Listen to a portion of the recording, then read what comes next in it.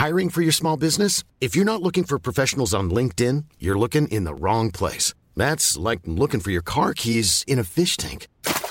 LinkedIn helps you hire professionals you can't find anywhere else, even those who aren't actively searching for a new job but might be open to the perfect role. In a given month, over 70% of LinkedIn users don't even visit other leading job sites. So start looking in the right place. With LinkedIn, you can hire professionals like a professional. Post your free job on linkedin.com/people today. Many of us have those stubborn pounds that seem impossible to lose, no matter how good we eat or how hard we work out. My solution is PlushCare.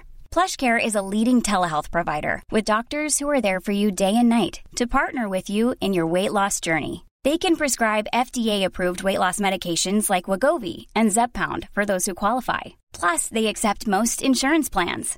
To get started, visit plushcare.com/weightloss. That's plushcare.com/weightloss.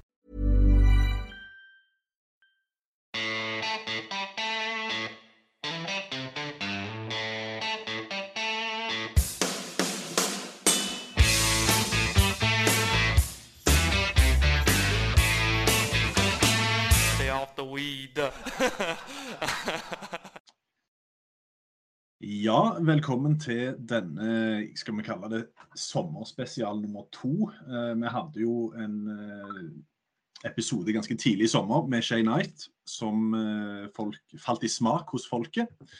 Denne gangen så det en annen viktig støttespiller som skal få litt taletid, og det jo en mann som jeg tror de fleste av de helt største geeksa, så vet de kanskje at hva forholdet mellom han og Victor men for de aller fleste så nok Eduardo Molinari kanskje et kjent navn, fordi han jo en god golfspiller, men han jo mest kjent, ja, han jo faktisk mest kjent for å være golfspiller, men han har jo blitt kjent de siste par årene gjennom rett og slett å utvikle sitt eget analyseverktøy. Og det jo noe Victor Hovland selvfølgelig har tent litt på, og rett og slett inngått et samarbeid nå med Eduardo. Det det absolutt. Altså, Eduardo jo ja, det som du sier, man glemmer når man tenker på han som statsmannen til Victor, så det litt ufortjent. For han har US Amateur-vinner, han har det vel 3 seire, ja, det får vi jo vite nå i intervjuet, så skal vi få lære han å kjenne litt bedre, men han spilt Ryder Cup, spilt på turen lenge, vunnet på turen, og jo til og med da assisterende Ryder Cup-kaptein. Ble jo valgt ut av Henrik Stenson, som da, Henrik Stenson vi jo som alle vet ut av det, og nå det jo Luke Donald som har tatt over, men Molinari skal fortsatt være assisterende Ryder Cup-kaptein, og broren hans heter jo da Francesco Molinari, og major-vinner. Så veldig, veldig bra golffamilie, må man kunne si der. De 2 brødrene spilte Ryder Cup, så han har jo masse historier. Vi rakk ikke å touche inn på alt av de historiene, for vi fokuserte for det meste på hans statistikk og arbeidet med Victor og de andre store spillerne som i staben hans der. Så han prøver jo å jonglere denne jobben her, samtidig med at han fortsatt spiller også. Så litt nørdete prat, men vel verdt det, synes nå jeg da. Ja. Det jo litt, det jo nerdene som hører på dette her som regel, så ja, det kanskje det faller nok i smak. Ja. Men vi skal snart spille det intervjuet, det blir veldig bra, men litt først så tenker vi bare gi folket en liten statusupdate når det gjelder vår mann, fordi nå har det jo gått noen uker siden både vi hadde siste podd, men også siden Victor var i aksjon, og siden han da kom på 4. plass i The Open, så har han returnert til Norge. Han har vært her nå i snart 2 uker, og drar nå på torsdag til Memphis. Jeg presterte jo selvfølgelig å si søndag i den første tweeten jeg la ut nå i dag. Det var jo veldig bra gjort. Det sier bare litt feriemodusen henger litt igjen. Sånn går det når du på Beverly på mandager. Ja, det var fryktelige scener der i går. Nei, så han drar jo tilbake da på torsdag allerede, og så skal han ha seg et par gode dager med Jeff Smith, hans trener, og så jo veldig convenient da, at turneringen også skal spilles i Memphis. Så da det kort vei derfra til turneringsområdet hvor det skal brake løs i FedEx-sluttspillet, og rapportene, Marius, de sier at Victor, han har ikke, altså den formen han hadde i The Open, den har han tatt med seg inn i Norgesferien. Ja, nei, de dro jo på en liten roadtrip opp til Lofoten, han og Kevin og 2 andre kompiser, Sander Henden og Sander Stavnar, og koste seg vel i 2 dager i full storm, og så fikk de jo da spille vanlig golf, hva man kunne kalle det en dag, og da gikk han jo en runde på 8 under der, og så han har vel gått en runde på 10 under på Ostøen, og så en 8 under runde på Holtsmark også, og vært og trent litt rundt på baner i Østlandet, så jeg snakket litt med han i dag, og den meldingen som jeg liksom bet meg merke i var at han sa at faden tilbake. Og det betyr jo, det som det betyr er jo at den tilbake naturlig, at nå kan han igjen stole på at den kommer. Sånn, de fleste her i verden, de forbinder de 3 gyllene ordene med 3 andre ord enn faden tilbake. Men faden tilbake, det for meg nesten like godt som å høre de 3 magiske ordene som de fleste. Ja, det kan de jo i og for seg si. Ja. Men ja, det betyr jo bare at han har kontroll på slagspillet. Og vi vet jo at hvis han har kontroll på slagspillet, så det veldig mange andre ting som har en tendens til å falle på plass. Som vi jo fikk bevis på i The Open, at når han slår ballen bra, så faller en del av de andre tingene på plass også. Så jeg spurte egentlig bare han om det var greit å sette penger på samlet seier i FedEx Cup. Og da bare dro han litt på smilebåndet, og så snakket jeg med Jaran som spilte med ham på Holtsmark, og han også sa at han sa vel også jeg tappte glatt. Jeg vurderer om jeg skal sette penger på han allerede neste uke. Så det betyr jo at der har han kontroll, og da har vi masse å glede oss til, og så får man jo da se om det resulterer i noen gode prestasjoner, men vi vet jo at han gjorde det jo kjempebra i FedEx Cup-sluttspillet i fjor. Spesielt på East Lake en meget god bane for han. Memphis har han jo litt sånn, kanskje en liten chip on the shoulder, holdt jeg på å si, altså litt sånn å bevise og litt revansjelyst på å spille bra på den banen. Var det ordspill med tanke på chip? Ja, ikke sant? I og med at han har skjenket en chip der på Memphis også, ja. Men han har vel en liten sånn, kanskje litt revansje der da, men det handler jo for det første bare om å komme seg til Atlanta. Det skal vel nok gå bra, vil jeg tro, men komme seg dit jo en massiv prestasjon hvert eneste år, og det ser det ut som man skal klare i år igjen. Ja, vi var jo innom det forrige podd, at det jo selvfølgelig farlig å sammenligne tidligere år og sånn, men nå det jo selvfølgelig en del som kan skje, fordi det jo 4 doble poeng i disse 2 første turneringene, som da vi skal jo selvfølgelig ha en fyldig FedEx Cup-podd neste uke, men vi kan jo pirke litt i overfladen her og si at det 3 turneringer hvor de 2 første gir 4 doble poeng. Og det betyr jo selvfølgelig at her kommer det til å bli enorm utslag. Akkurat nå så Victor på 19. plass. Han 400 poeng, cirka, foran Maverick McNeely, som for øyeblikket innehar den 30. siste plassen. Og det jo klart at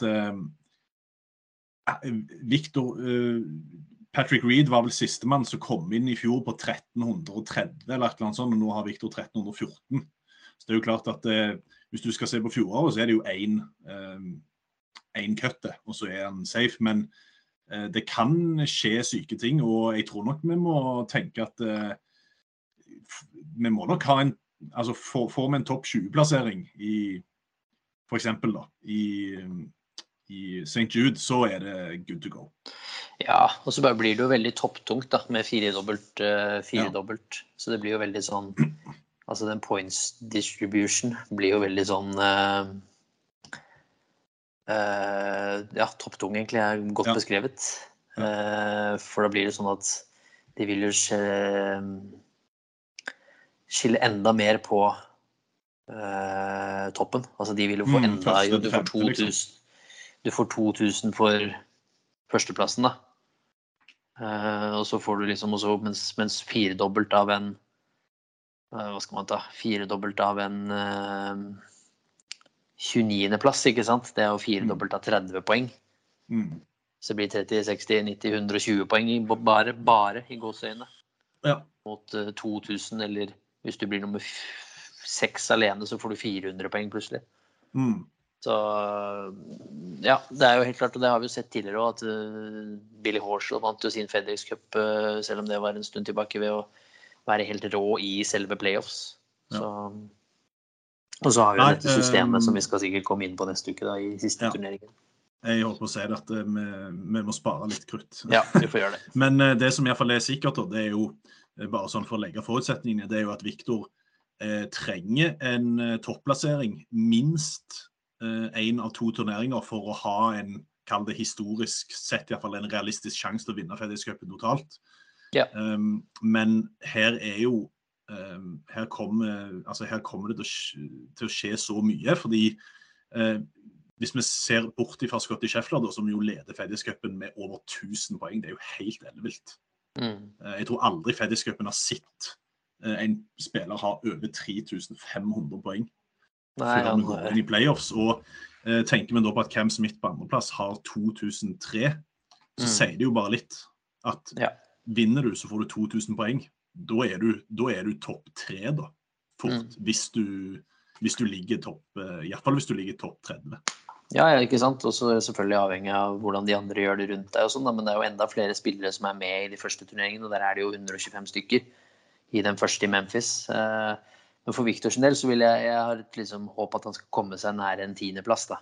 Og da han vel rundt 300, rett under 400 kanskje poeng, rett under 400 poeng bak Matsuyama på 10. plass. Og det går jo, veldig mulig å hente inn på 2 turneringer. Så hvis han kan komme og blande seg opp i nærheten av topp 10, sånn at vi går inn i Tour Championship rundt en 10. plass, han var vel rundt 11-12 eller noe sånt i fjor. Så det synes jeg et realistisk målsetting, og vinner han en av de playoff-turneringene, så han jo helt der oppe, men komme seg inn topp 10, så han jo på striking distance, absolutt. Ja. Og det jo klart at nå skal jo ikke vi ta for gitt at han kommer til Tour Championship, men det jo klart at i en normal setting så gjør han jo det, og da jo spørsmålet mange stiller seg hva må til for at Victor skal kunne vinne FedEx Cupen, og da må han nok ha en topp 3-plassering minst i en av de 2 neste turneringene. Helst vinne faktisk. Ja, i hvert fall ha kanskje to siden han skulle klart å samle opp en type 14. plass og 5. plass eller noe sånt, så vil han jo samle en god del poeng også, så Du bør være topp 5 heading into East Lake for å i hvert fall. Du må absolutt ikke være utenfor topp 10. Da blir det for tøft. Så helst i nærheten av topp 5 for å ha en god mulighet. Det bra. Da har vi snakket nok om FedEx Cupen. Det kommer vi som sagt tilbake til neste uke. Men jeg får kjapt nevne at det NM denne uken, da. Det må vi det må vi ikke glemme. NM på gamle Fredrikstad, så de som bor i området må komme bort og si hei. Jeg vet ikke, du skal vel være der alle 4 dager? Ja, vi har sammendragssendinger fra torsdag, fredag og lørdag, så det vel live på søndag, da. Så Krog der, og Arnøy der og sånn, så da det blir moro. Det blir det uansett. Ja, jeg prøver å komme innom på lørdag faktisk, så får se om det åpner seg en mulighet der. Ja. Bra. Vi kan jo nevne at det jo faktisk en PGA-turnering denne uka her også. Det jo den siste turneringen i regular season. Det jo Wyndham Championship. Jeg skal legge ut sendetidene der før den går i gang. Og der det jo klart at det kan jo skje ting på FedEx Cup-rankingen som gir greie utslag allerede altså denne uka her også. Så det jo plutselig Victor kanskje nummer 22, for eksempel. Ja, men uansett så føler jeg for meg ganske trygg at det skal gå fint å komme seg til Atlanta, og så jo spørsmålet hvilket utgangspunkt han får. Men det var det om ting som kommer. Nå får vi ta Eduardo, og folk får kose seg med det, og så vi tilbake tippe neste tirsdag før St. Jude, som den første FedEx-turneringen, og så skal jo jeg ned på BMW Championship uke etterpå, og så skal du og Karsten ned på Tour Championship, så dekningen vår av FedEx-sluttspillet kommer til å være prima. Ja. Men nå altså, Marius sitt sin prat med Eduardo Molinari, Victor Hovland sin nye stats-guy, får vi vel kalle han. Hvordan dere med det? All right, Eduardo, thanks for joining us on our podcast. First of all, I know you from before. I know you're a pretty decorated golfer yourself. So for all our Norwegian followers, you have to tell us a little bit first who you are and about your golfing career as well. Yeah, so I'm 41 years old now. So towards the end or second half of my career at least. I turned pro in 2006. I won the US Amateur in 2005. I was a pretty good amateur, but never, I would say, I never saw myself winning something as big as that. So then I turned pro about a year later after the Open. I think am I right in saying you won a silver medal at that Open? Yeah, that's right. In 2006. Royal Liverpool. Yeah, that's right. That's right. I couldn't beat you for this. I made the cut, but I wasn't good enough. That's probably the only time I've beaten you, though. And then I turned pro. I spent a couple of years, 1 year on Challenge Tour, got my card, then lost it, and then regained it from Challenge Tour. And then I played on tour since the beginning of 2010 onwards. Yeah. And I was lucky enough to play Ryder Cup at the end of 2010 at Celtic Manor. With your brother? Yeah, with Francesco, exactly, yeah. Yeah. And we won by half a point. Yeah. And then I won 3 times on tour. Last time was in 2017.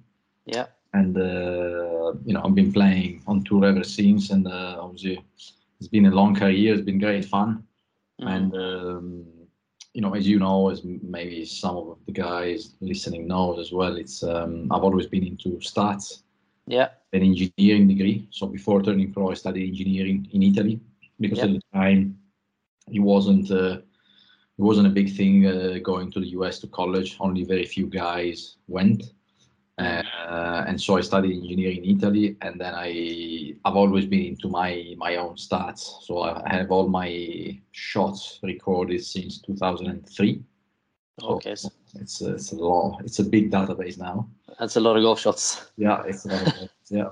It's and so about 3 years ago, I will say just before COVID, so towards the end of 2019, a few tour players came to me asking if I could help them with the stats. Initially, it was just stats and a little bit of course management. Yeah. And basically, there was another company that I'm not going to name today, but they were on tour. They were, charging a fortune, and the service wasn't very good. So it was a big opportunity for me. And during COVID, I developed a little bit of a platform. And that's what we use now, and I want to say, I would say now it's a little bit. I would say the stats it's pretty much the finished product, but then what we're trying to develop now much more is like the course management, the strategy to kind of help players, especially tour players, saving shots here and there, which is huge. Yeah, because I don't think I speak to a lot of amateur golfers back home in Norway, and there's a big interest there as well. Growing interest with Victor as well. Is it like you can maybe tell even more that how important the course management and the strategy part is to the professionals, and how much time they spend on it? Yeah, it's huge. I mean, up until a few years ago, that was the main reason to hire good caddies. Because obviously they had been around for a few years and they knew which pins you could get to, which pins were difficult, how to play certain holes in certain conditions. Yeah. And then in the last few years, there's been more and more use of shuttling data, where with shuttling you can basically have a look at all the players in the field, every hole, every tournament, whatever you want. It's just there. You just have to dig in the data, and then it's very easy to find solutions. So all of a sudden, you can see that on a certain hole with a certain pin, it's better to lay up than going for it. And then other pins, you should always go for it. And then sometimes when it's like 50-50, then it's more dependent on the player, on how the player sees the hole, on the player's skills. So for example, if someone is a great driver of the golf ball and great with wedges, it might make sense to hit a few more drivers to have more wedges in, even if that's not the same for all the players. And the other way around. Sometimes you got a guy who's struggling with the driver, but he's great with mid irons. All of a sudden, it doesn't make any sense to push it to off the tee, because then you're just going to take more risk and there's not much reward. Yeah. So what's like in your eyes, what are the key goals about the statistic golf, as it's called? How is it designed to help the best players in the world? Well, as I said, initially it was only about stats. So we were trying to look at each player game and find weaknesses, find areas where they could improve. And it was like there's a lot of details that goes into it. So like we get wind direction, we get the type of shot they're trying to hit, whether it's like a draw, fade, a 3/4 shot. I mean, they can enter whatever they want pretty much.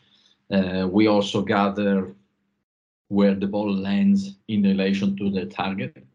That's why we need some of their help, either the player themselves or the caddies, because we get some data of shot link, and then some data we need the help of the player and the caddy.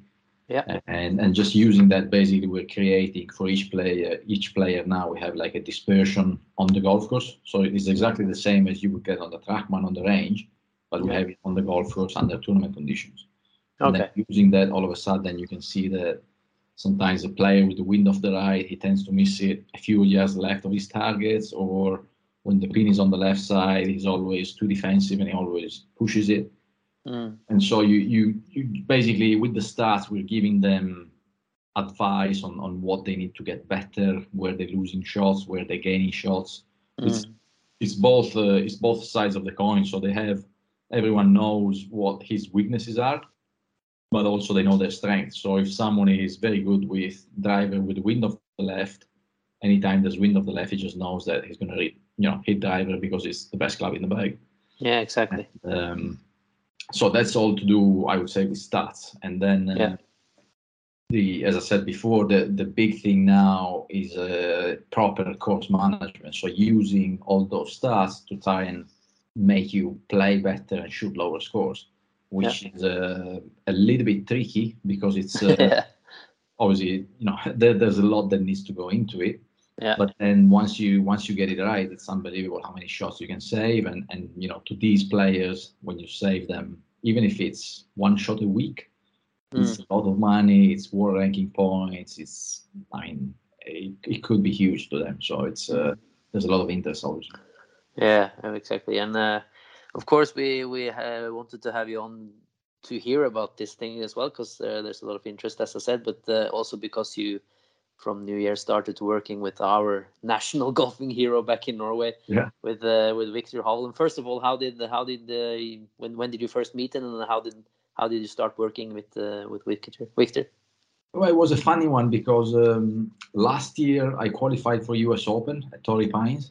Yeah. And I went, I want to say 4 or 5 years ago, I went to Las Vegas for a golf lesson with Jeff Smith.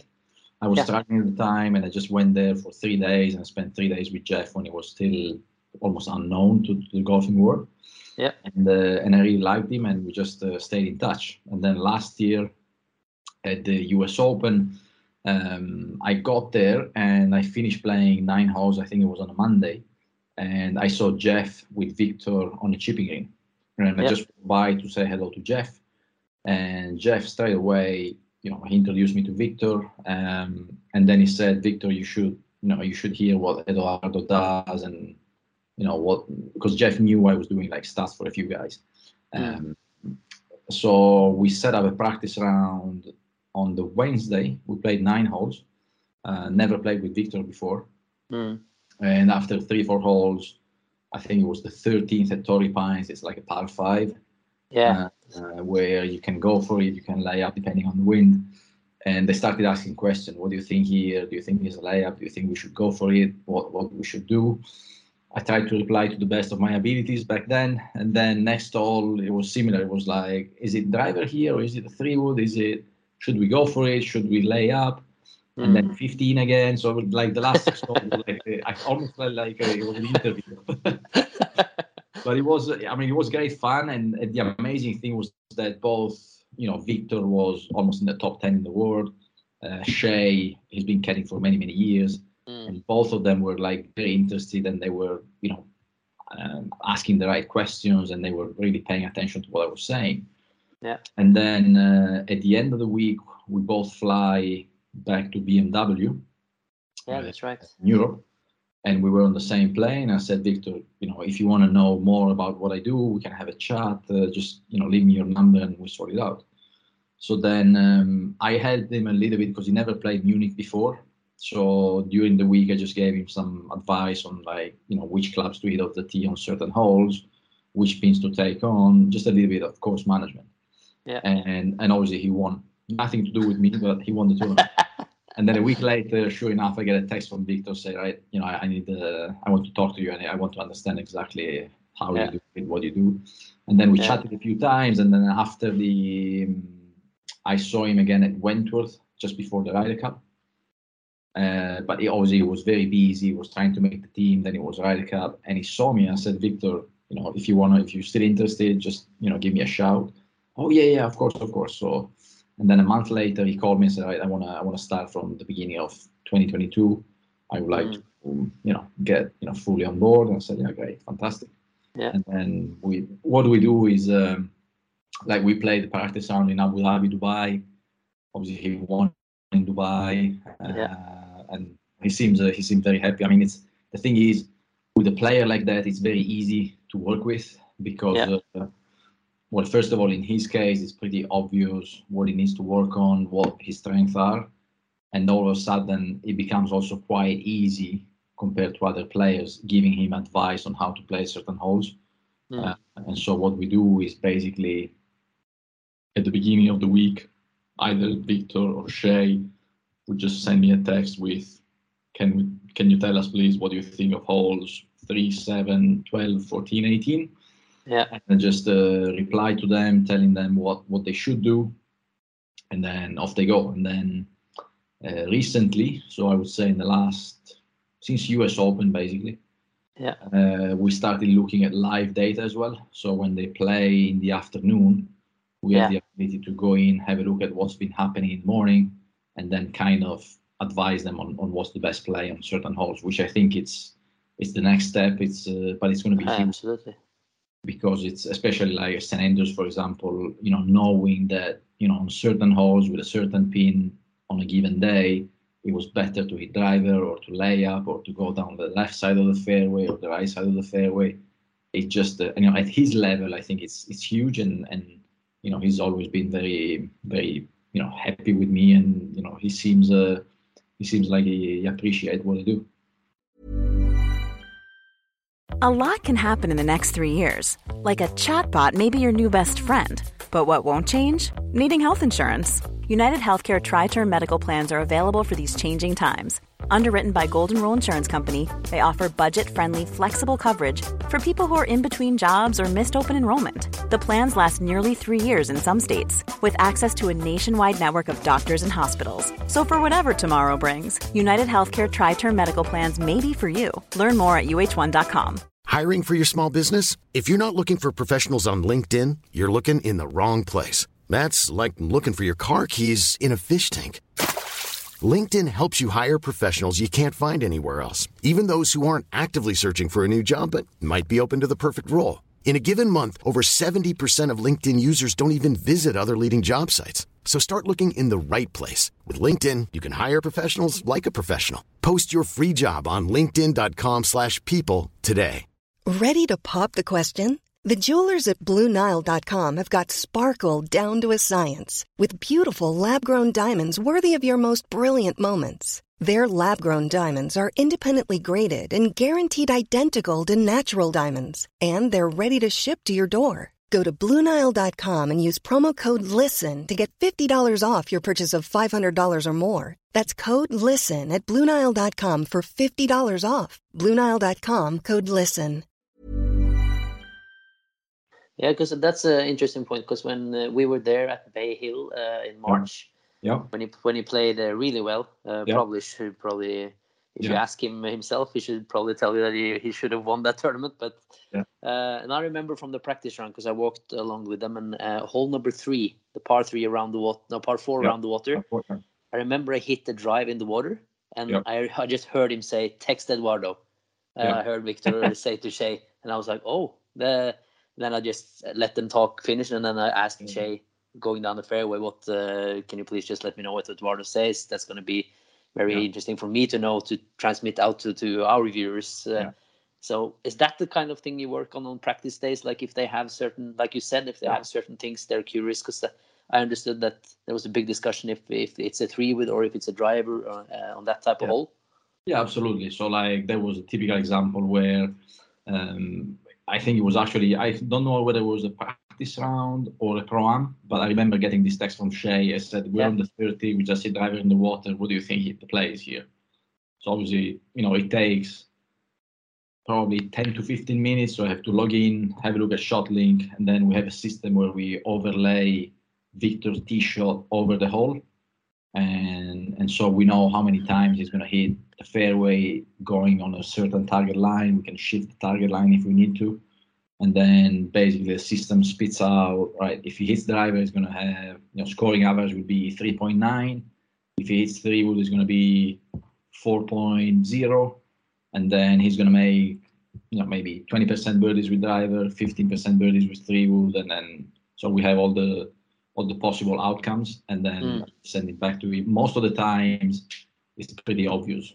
Yeah. And then other times when it's like very, very close, all of a sudden it depends on like wind conditions and where the pin is, maybe how the rough is in certain spots. But I would say 90% of the plays that we discussed, they're pretty obvious, and they're not really pin dependent or weather dependent. Yeah, because I think on number 3, most people who watch it on TV, even along the sidelines, would think that, okay, with the water, with the bunker, it's probably best to hit a 3-wood. But then I understood that looking at the numbers with his, so that's I guess that's how you work with his strength with the driver. It's more useful for him to take it on. Yes, yeah, but I think I'm going off the top of my head now, but I think third hole at Bay Hill, basically, if he hits the driver, he can cover the first 5 to 10 yards of the water on the left. So unless he hit a big pull, he's going to clear that. And then if he blocks it right, he's going to be so far down that he doesn't have water in front because it's a sharp dogleg left. And 2, he's got a shot from the rough from 120, 30 yards. So he can always, even if it's a bad lie, he can chunk something and then hit it to the front edge of the green. So it's almost like driver is the most conservative play, even if it doesn't sound like. Not only he makes a lower score on average, but he's also more conservative, because if he hits the 3-wood, all of a sudden, if he misses it left, he's straight in the water. And as soon as he missed the fairway on the right, he's got a shot from 160 yards over water. So it's going to be very, very difficult to make a par anyway. Yeah, so that's interesting. It's and that's typical of what we do, and that was a very good example. Yeah. I heard you mention earlier that he asked a lot of questions and stuff, and that's what we have learned as well, talking to Jeff and talking to other people around Victor, that he's very curious. And when I've talked to him as well, he's very curious. He asks questions. He never just chats along accepting what you say. He wants to dig deeper. Is that the impression you have of him as well, that he's he's very curious, very, very, very thorough with how he approaches the game? Yeah, absolutely, and I think that's one of the reasons why we get along so well with each other, because he would ask a question, I try and reply again to the best of my abilities, as in depth as I can. Yeah. But then there's always like another question coming back, saying, "All right, so then why this is happening, or why should I do this, or why I see someone else hitting 3-wood and I should be hitting driver?" So he wants to understand the reasons behind it. But I have I had to say that once you give him a good reply and something that he likes, he's very, very good at committing to it. That's right. This is, I've understood. I've got it. This is the play. Finished. Yeah. So. And what's now you've been working for the whole season so far. What's the most important thing you've noticed about Victor's game, and how does he kind of separate himself from other players you've been working with? Because you have like Fitzpatrick, Peters, you have a lot of good players now that uses your kind of system. What's been your impression so far? Well, I think especially in the beginning of the season, like the first 3-4 months when he was playing really, really well, I would say until the Masters, and then he started to play a little bit worse, but that's normal because you can't play at the top again for all season. Can you repeat that, please? Because Norwegian fans are like, "What's happening now?" That when they play bad. No, that's not. I mean, when you're not on top form, you finish top 5 in the Open with a chance to win on Sunday. I think you're looking good. Yeah, I agree. So yeah, the beginning of the season, I think, or let's say when Victor is on top form, when he's playing well, I've said this to him many times, there's not another player in the world which is better off the tee. It could be between him, Jon Rahm. I mean, I would pick Victor over Rory off the tee because Victor is much more consistent. Yeah. He might not be as long as Rory, but Rory sometimes, even when he's playing really well, he might hit a driver 40 yards offline. With Victor, it just doesn't happen. And then the other massive strength that Victor has is like long and mid irons. So like from the 4 iron to the 7, 8 iron is probably, again, top 5 in the world. So when you combine how good he is of the tee with like long and mid irons, all of a sudden you have courses where when he's playing well, it's going to be almost impossible to beat him. So Bay Hill would have been one of them. Anytime there's like a long golf course with relatively wide fairways, but like with a lot of rough or a lot of water, a lot of danger of the tee, he's going to be so difficult to beat because he's just going to be in play all day. He's going to hit 15, 16 greens every day. Yeah. He's going to make a few putts because he's a good putter as well. Yeah. And so it's all of a sudden when I think it's when the winning score is between 10 to 14 under, I think it's going to be extremely difficult to beat Victor if he's playing well. Have you found with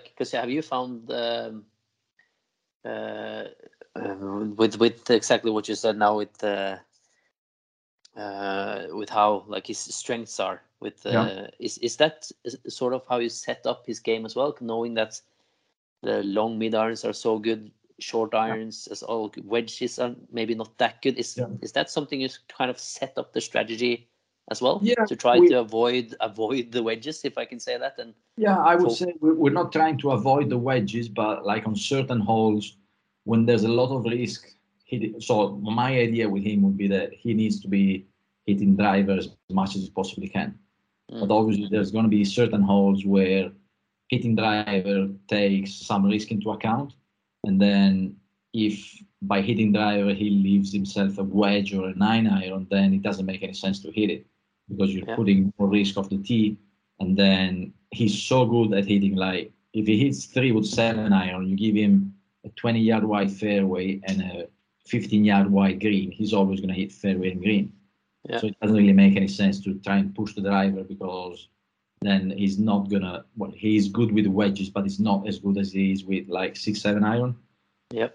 So it's all like, risk and reward. And I think like Bay Hill this year was a typical course where I texted him earlier in the week, I remember, and I said, I think he asked me, he didn't tell me how he played the course before, but he asked like a few holes, like number 8, I remember, number 11, number 3. And it was all like 4 or 5 times. It was like the other option that he picked in the last few years. So like last few years, I think he always been hitting 3 wood down 3 and we hit driver this year. He always hit driver down 8, driver down 11. And I said, no, that's right. Hit 3 wood. And it was like, are you sure? I'm like, yeah, trust me, because you're going to, with 3 wood, the fairway is wider. You're never going to miss it. You're going to have 7 or 8 iron into the green, which is perfect for you. And then scoring is going to be difficult this week, so you don't need to shoot 20 under. And obviously, sure enough, he had a chance to win on Sunday. And when he's playing well, it's just so easy with him because you just give him chances and he's going to make a few putts and he makes very few bogeys. Yeah, because that's what he said as well when I talked to him a couple of weeks ago, that like he's always going to try to use the driver. Like in first, that's going to be his first thought. Is that kind of how you have to go about using his aggressive playing style when you like working with the stats? Is that how you probably have to like start with the driver and then work back?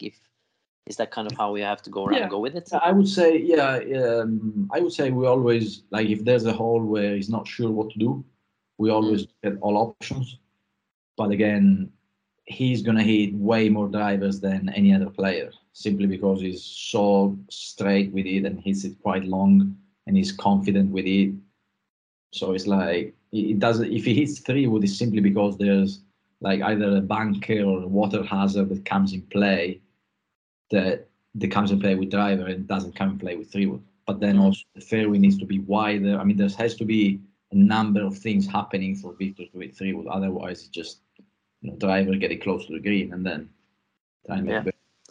Is there any surprising things that you have noticed that maybe we don't know about his approach and his style of play or his golf game? Well, I think everyone speaks about how he's not a good chipper, how his short game is not good enough, and I think I agree. Certain shots, obviously, he needs to improve, but there's certain areas in his short game that are already very, very good. It's just that sometimes it happens that he goes on certain courses where he's going to have to, hit a few shots that he doesn't like. As soon as you miss the green, it's always a shot he doesn't like, and then obviously he's going to be exposed a bit more. But I don't think his short game is as good as people think it is. It's just, I mean, when you think about it, he's losing, 0.1 to 0.2 shots per round against a PGA Tour player. I mean, if he was very, very bad, he would lose a shot a round. So it's like, and also the other thing to take into account is that when you look at ShotLink, especially in short game, it depends as well where you miss it. So, for example, going back to Bay Hill on 17, he missed it in a bunker, plugged on a down slope, and he hits a great shot from there, but the ball goes 50 foot past the hole. Yeah. On ShotLink, that's losing probably 3/4 of a shot, but that golf shot itself from the bunker was actually a good bunker shot. So you always have to be careful with the numbers and just sometimes they don't tell the full story. Yeah, that's right. It's also apart from Viktor, you have a lot of other really good players. Fitzpatrick won the US Open. Yeah. How is it to work with all the different players? Do you have to prepare differently for each player, of course, or is there a lot of similar things you use for the best players in the world? I think each one of them is a little bit different. So, for example, I would say. I mean, for example, Fitzy is like he writes down everything himself. He feels the stats himself. He does, he likes to do it probably, so he spends a lot of time on it. But then I don't hear from him, like we speak basically every 3 months, and I just present him like a quarterly report, what we call it, and then tell him, right, for these 3 months you've been great off the tee, not so good with the wedges, you've been putting well on left to right, not so much on right to left, whatever. And then he goes away, digests information, works on it, and then in the next 3 months, I hear very little from him, unless it's, again, some course management or like, how should I play the 11th hole tomorrow or whatever. But apart from that, I don't hear from him. Other players, like, who could be one of them, Rasmus Højgaard, for example. Yeah. I speak a lot with his coach, and sometimes it's like he's asking questions almost too much. It's because with the stats, you also have to pay attention not to look at them too often, because there's going to be some noise, there's going to be some movement every point in time. And if you look at the stats after every round, it's like one day you putt poorly, next day you putt great, one day you chip poorly, next day you hit the driver well. You're just going to be confused. What I think the way Fitzy does is just fantastic, because basically it takes 3 months of data where we know we have enough data to draw some solid conclusions, and then just goes away and he focuses on a couple of areas. And you're guaranteed, the unbelievable thing with Fitzy is that you're guaranteed that once he focuses on chipping from the fairway, within either the next report in 3 months' time, if not the next one in 6 months, chipping from the fairway is a strength. Yeah. It's crazy. I mean, it's so difficult to do, but he's able to do it, and that's why he's been progressing so well. Yeah, and I think for most... It's really interesting stuff to hear with the other players as well. But for most people back in Norway, to just get them a little understand how you prepare for a tournament, because I think maybe a lot of amateur golfers also can learn a little bit about the preparation going into it. If we take a course like Augusta, which most people know and remember the holes, how would you prepare with Viktor before the tournament on that type of golf course? Yeah, so what we do there is we're going to tell him probably usually a week before, a week in advance.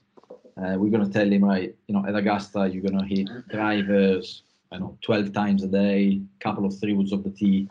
Then you're going to have 3 wedges into the greens. You're going to have maybe 4 short irons. So just make sure you focus on those areas of the game, for example.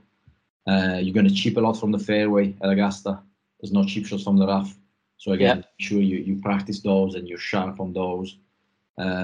So we give them like a little report ahead of the week about what needs to be doing well to play well at Augusta.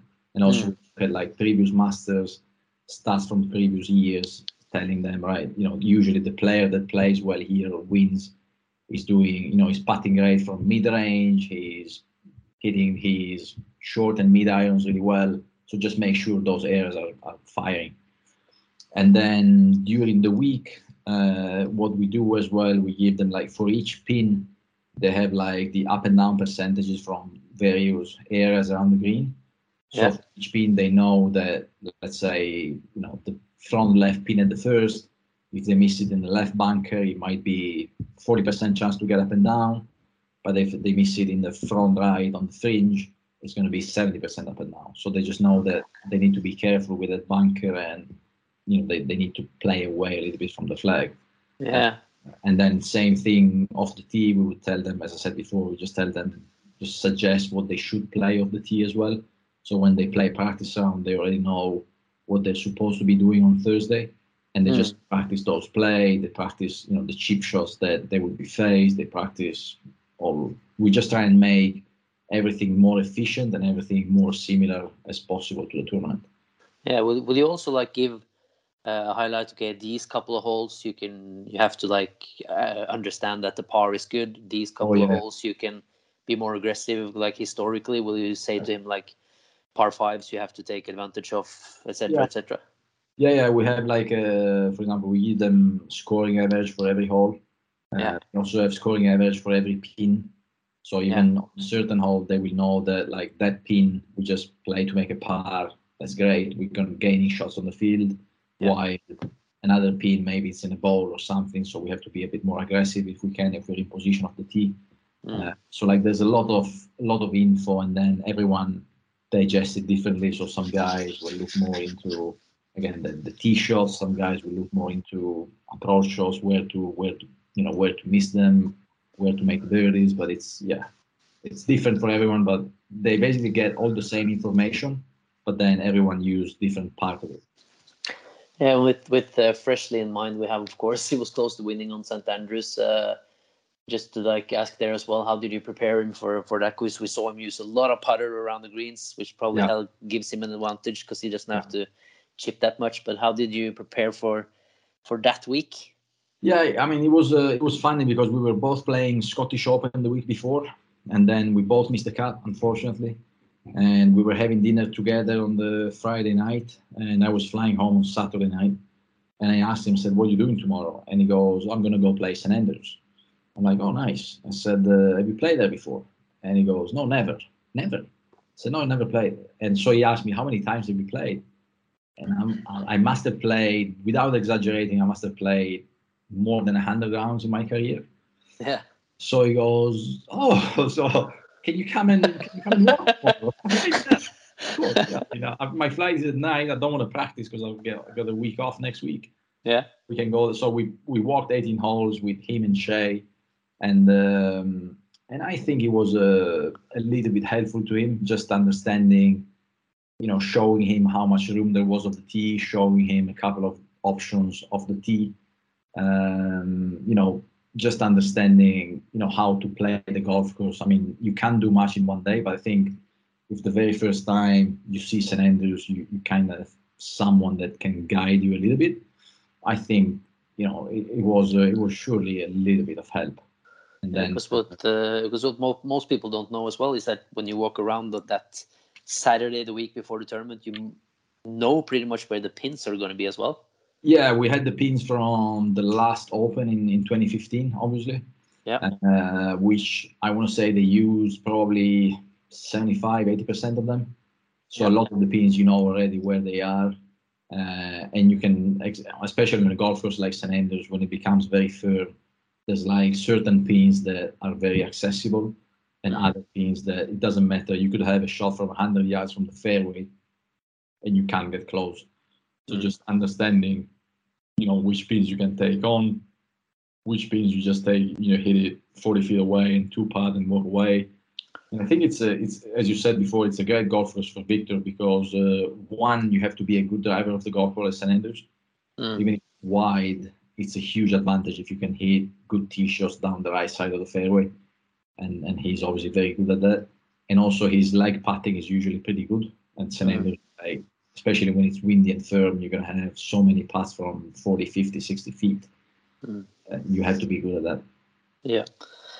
It's interesting to hear because we have so many people now following Viktor. He's got like a fan club on Facebook with 25,000 members, and people are going crazy back home, which is so much fun.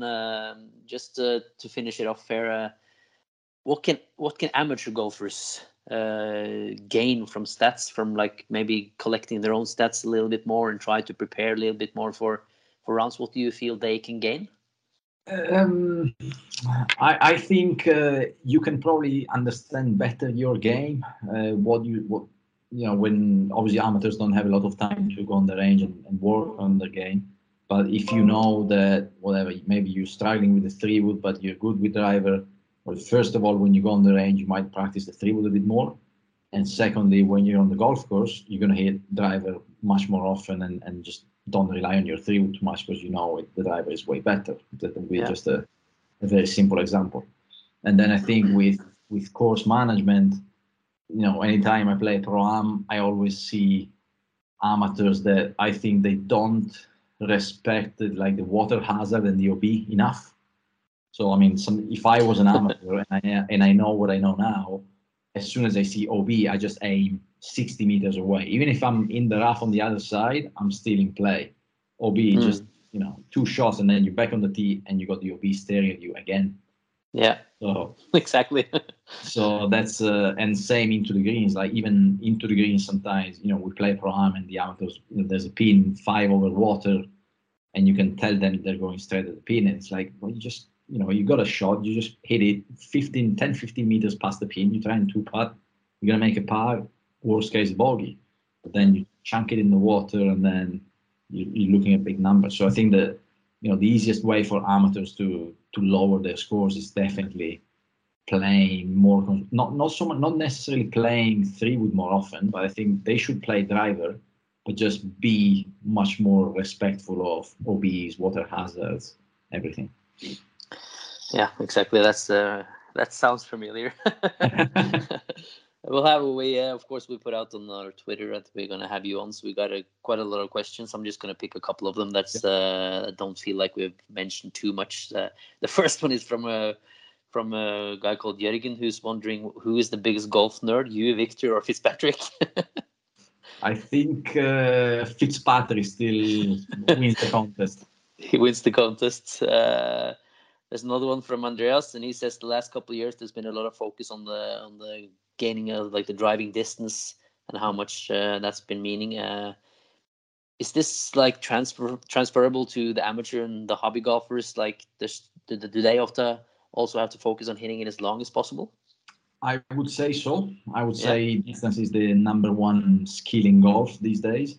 Yeah. The only problem with that is that you have to be careful of not losing your dispersion too much. Yeah. Because if you, for example, Fitzpatrick was unbelievable in the fact that he gained nearly 20 yards in the last 2 years, but his dispersion is exactly the same as before. And obviously that means he's gaining a lot more shots of the tee. But if you gain 20 yards and you go from hitting 60% of fairways to hitting 35% of fairways, then it doesn't make any sense. So I think it's obviously very valuable and it's something that even amateurs should chase, but you have to be a little bit careful as well.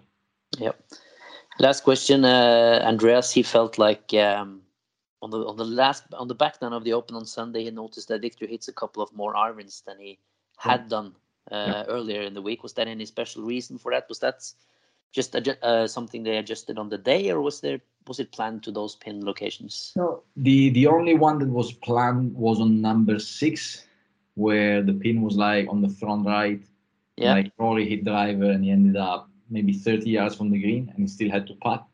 Yeah. And the thing is, Viktor is a little bit shorter than Rory, so he would have ended up maybe 40, 50 yards from the green, 45 yards, and it would have been a very difficult shot. And again, we looked in the morning and players were making the exact same number of birdies from 40 yards than from 70 yards. So we just said, right, hit an iron and try and hit the wedge close, which he didn't do, unfortunately, but it was just a difficult hole to make a birdie. Yeah. And then I think he hit a few more irons, like on 9, and then I think one more, which I can't remember. I spoke with him, and that wasn't planned. I think it was just probably wasn't feeling very comfortable with the driver that day. Yeah, and I think it was smart in the end, because if you try and chase it too much and hit driver, you might end up doing a double or a triple or something, and you finish 15th all of a sudden. While he didn't have his A game on Sunday, but he still finished top 5 in a major for the first time. So I'm still looking at the positives. I think he wasn't coming off a period of top form. Obviously, he was leading or co-leading for the first time in a major going into Sunday. All in all, I think it was a good week, and it's something that he will help him a lot in the future. Next time he's in contention, he'll be more comfortable, more ready to win, and I'm sure he's gonna win one very soon. Yeah, I agree with that. It's been so great to have you on, Eduardo. I'm just going to finish on something that we've done with Shay and a couple of other guests. We're trying to build their dream golfers. So I'm going to say to you the different parts of the game, and I just want you to quickly, the first name that comes to your mind, say the name you'd want that player to the player you think of. So I'm going to start with the driver. Driving is Viktor, hands down. That's good to hear. Then I'm going to go to the long irons. Long irons, I'm going to go for Tiger. Then I'm going to go short irons. Short irons, I'm going to go for Jordan Spieth. Then I'm going to go wedge game. Wedge game, I'm going to go for Shane Lowry. Oh, that's interesting. Then we're going to go short game. Short game, I'm going to go Brett Ramford. Oh, that's a deep one.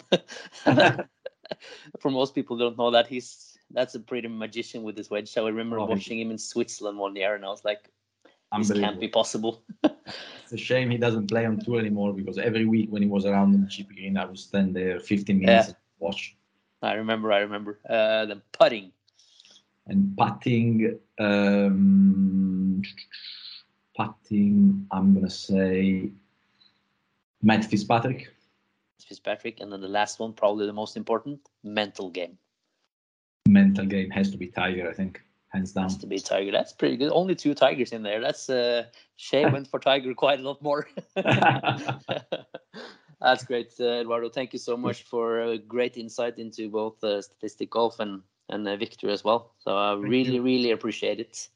Thank you for having me, Marius. It's been a pleasure. Yeah, hope to see you soon, and all the best for this weekend in England, and hopefully we can see your name on the top. Yeah, thank you so much. Speak soon. Thanks, Eduardo. Speak to you soon. Thanks, bye.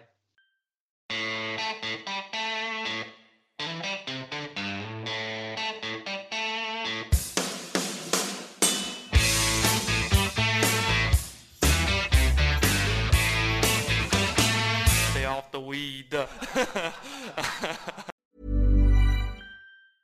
Hey, folks, I'm Mark Maron from the WTF Podcast, and this episode is brought to you by Kleenex Ultra Soft Tissues, your ally to help tackle your allergy symptoms this season. I love the change of seasons, but nobody loves pollen and all those other things floating in the air that make you sneeze during this nice weather. Kleenex Ultra Soft Tissues are hypoallergenic and allergist approved, so fight back against watery eyes and runny noses without worrying about irritating your skin. For this allergy season, grab Kleenex and face allergies head on.